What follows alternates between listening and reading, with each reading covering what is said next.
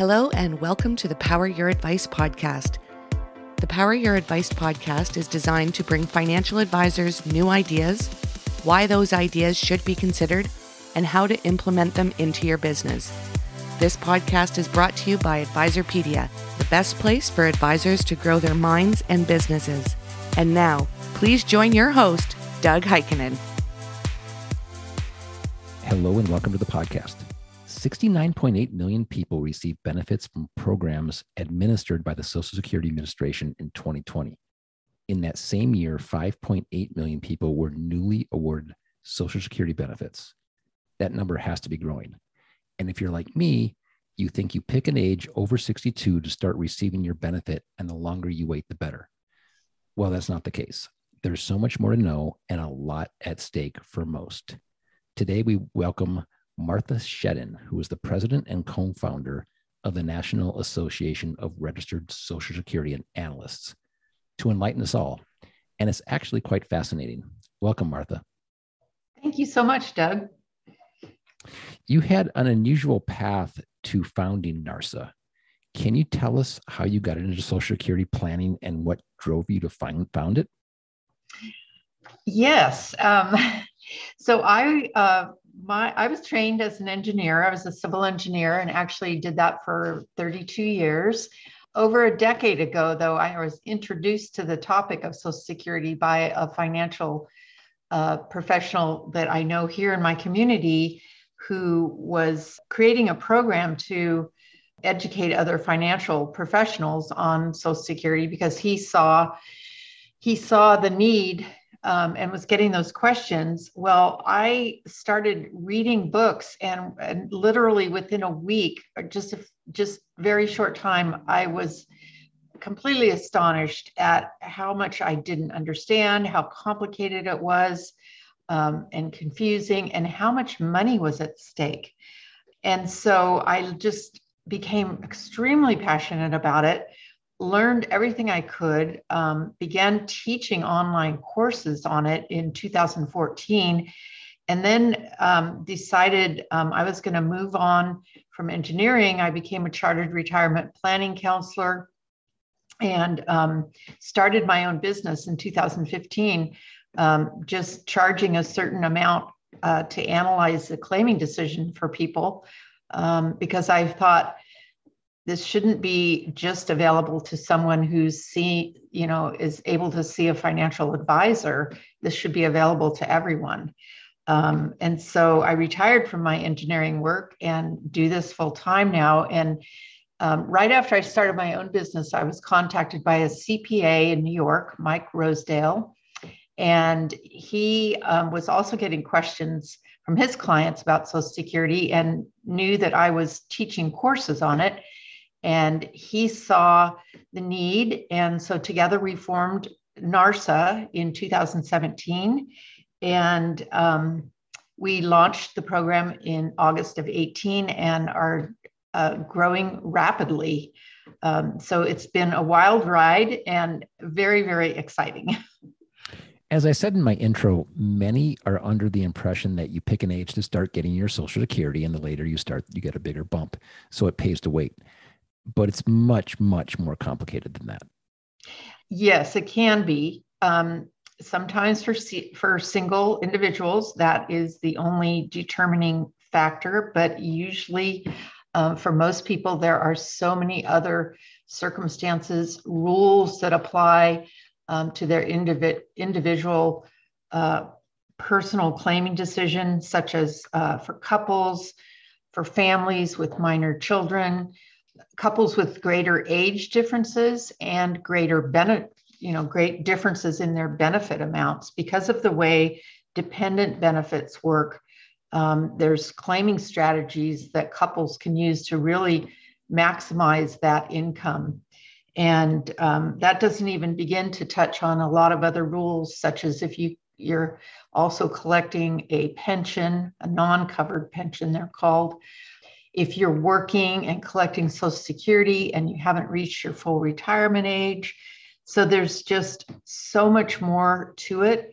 And then that's not even counting how that ties into your other retirement financial planning. So it really is something that needs a personal software analysis to determine what the best claiming strategy is for everyone. It's important to look at all the options, not just because people are living longer. It's often the largest asset most people have during retirement, correct? That is correct. It's so true. And that is the biggest thing that I misunderstood when I first started learning about it. I looked at my monthly benefit amount, and frankly, I wasn't even counting, as many people are not, counting on Social Security in their retirement planning. Well, here's the numbers. So the average, this is average of all retired workers in 2022, the monthly amount is about $1,660.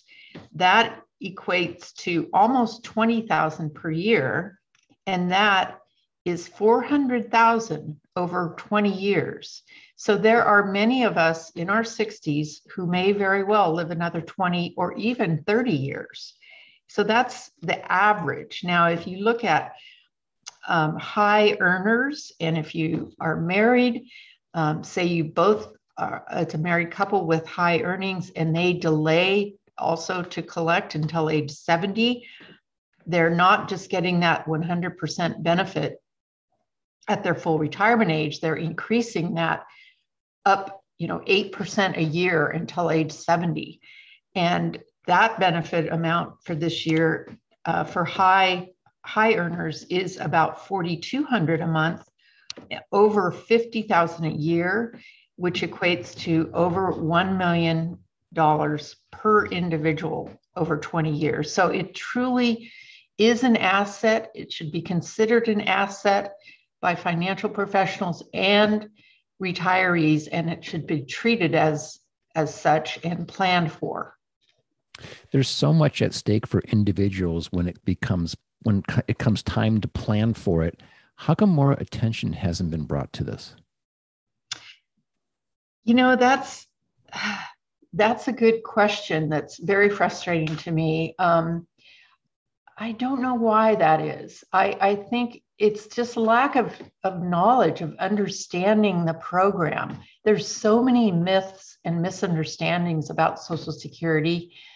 And the fact that you can basically increase the yield on this asset is not commonly understood at all.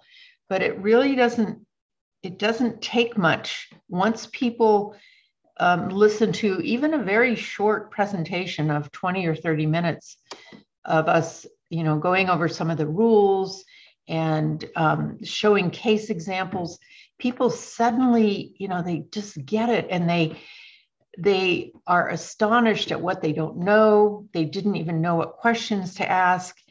So anyone who has expertise in this topic is highly sought after.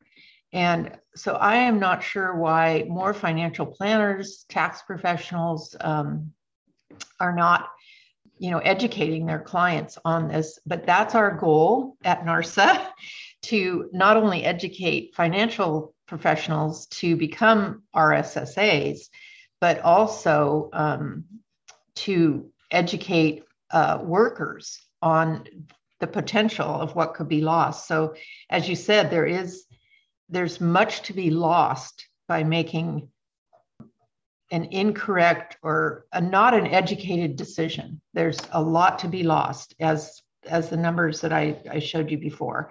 And this is loss of guaranteed, inflation-adjusted monthly check for the rest of your life. So I just wish more people understood the value of it and the ability to make a really, really good decision. One of those myths is we often hear, well, it's not going to be around when I get there anyway. Is that something really to be concerned about? Well, it's not, because, there again, it comes down to how people do not understand how the Social Security program works. There's got to be something really good about it that it's lasted almost 87 years now. It is funded the benefit that retirees are collecting is being paid by the workers who are working now. So when we were working, those funds were used to pay our parents' benefits. Well, over the years, besides longer life expectancy, there are fewer younger people working than there are retirees. So the program is not going to go away unless someone's decided to just stop Social Security, but it is a pay-as-you-go system. So there will always be workers paying into the system, and there will be beneficiaries collecting benefits. But the amount of that benefit could be affected if something is not done to shore up the program, to bring it in line with the circumstances we're seeing today. And there are so many aspects to the Social Security program that can be changed in very small incremental ways, that I'm optimistic that our benefits are not even going to be decreased. You do hear a lot of this fearful media attention when the trustees report comes out and it's going bankrupt and it's not going to be there. But in reality, it wouldn't take too much to make the program, to shore up the program for a great, many, many years into the future. And the more educated we all are on how the program works and what's at stake, the better off we're going to be in supporting these changes that should be made. You started out helping individuals, and then you've moved on to helping financial advisors. How have they embraced this help? They have really embraced it. We have some very, very passionate RSSAs that we've trained, and we have not stopped doing client analyses ourselves. I still get referrals to my own business from people who I worked with years ago, but we have our own in-house RSSAs, and so they do provide client analyses for anyone who reaches out to us, and that's at help@rssa.com. Financial advisors are seeing tremendous success. Not only are they adding value to their existing clients, but it is a wonderful tool to get out in front of other people. Say if you're a CPA and you wanted to offer this as a service, you can advertise B2B, like to other to the financial advisors in your community, to insurance individuals. There's all kinds of partnerships that can be created when you're a Social Security expert. And once that, as I said, once that's known that you understand this topic, the referrals just come in. How are successful financial advisors talking about this with their clients as part of their decumulation strategies, and as the accumulation thing as they're trying to gain new clients? Well, it's really, we show them, as I mentioned before, that the amount of money we're talking about here is really an asset. And if you consider financial professionals who want to be fiduciaries for their clients, they want to help them in the best way for each client, in their client's best interests. We like to say, if someone came to you as a financial advisor and they had a portfolio of different funds and different assets that they have, that financial advisor would want to review those and determine if they could increase the yield on them to help, truly help their client in the best way possible. And that's the same with Social Security. By helping your clients, by analyzing their particular circumstances and finding the most optimal decision for that Social Security decision, you're increasing their yield on this asset for the rest of their life. And that is what retirees are looking for. They want to keep, they worry about their standard of living in retirement. They don't want that to go down. They're happiest when they are receiving guaranteed income. There's not many pensions around anymore. Some people still have them. Social Security is certainly that. And, as an asset, if you think of it, it's really an annuity. It's a guaranteed monthly amount for the rest of your life. And when you talk about the dollars I was mentioning before, hundreds of thousands or millions, and you think about what would you need to put down for an annuity to get that type of guaranteed income, you really get the sense of why financial planners should be helping their clients with this. With all the baby boomers funneling through this age group, there has to be an incredible increase in interest, as well as the awareness that you're creating around this. Well, we hope so. We are seeing an increased interest. We have partnered with quite a few different financial associations now, broker dealers. We're attending different conferences and presenting information. And it's just a matter of getting the word out. I have a podcast myself that is aiming to educate financial professionals as well as consumers on the topic. So that's our goal, to make sure that every person who is receiving Social Security is making that optimal decision. And I might throw in here too that it is not always just maximizing your lifetime income. And that's why it takes the financial professionals to help with this. It is about making an optimal decision for your own circumstances. And of course, that takes into account your other assets, the decumulation phase of what you're using when and in which order. So we're just trying to get the word out. And I appreciate you interviewing me so we can help do that.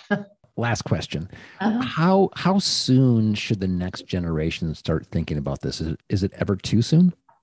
It's not, no. And I'll mention that two of our in-house RSSAs are both younger than 30, and they are so passionate and so energized about this. It's such a feeling of helping people with this big financial decision.